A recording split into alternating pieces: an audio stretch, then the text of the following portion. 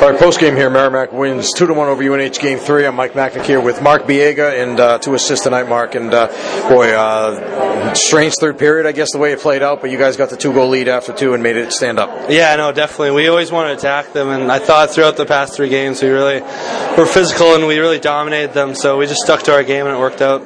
Did you have the feeling? I mean, it looked this way in the first and into the second. Like if the way you guys were going, maybe you'd be able to wear them out, having them play defense so much and having you guys be on offense and be able to take advantage. Yeah, no, definitely. That was one of our tactics, is to just wear them out and grind them down. So they're a really skilled team. So we just thought putting the body on them would affect them. The 2 goals, you helped set up both the goals. Can you tell us what happened on those plays? Yeah, no, I was just fortunate. The first one, Derek, we had kind of had a 4-on-3, then jumped up into the play shot, a net, then went in. Then the second one, I just hit through the middle. Jay Scott made a beautiful move, and he scored. So you guys have the 2-0 lead in the power play to start the third. If anything, maybe something that you guys would like another try at is the power plays, right? For whatever reason, didn't work out in the third period. Any thoughts on why that was the case? Yeah, definitely. That was kind of a disappointment. We had a lot of time on the power play, but yeah, I thought we swung the momentum our way. It's obviously nice having that much time on the power play, but definitely moving forward, we're going to need to correct that.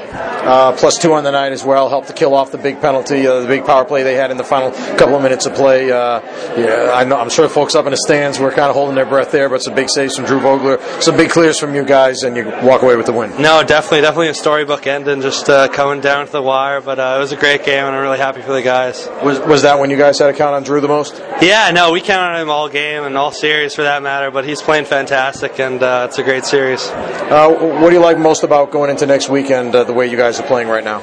I think we have a lot of confidence, especially finishing this series off. The guys are really going, and it's going to help us going forward. All right, Mark, thanks a lot. We appreciate it. Co-warrior of the game tonight. Congratulations. Yeah, thank you. Appreciate it.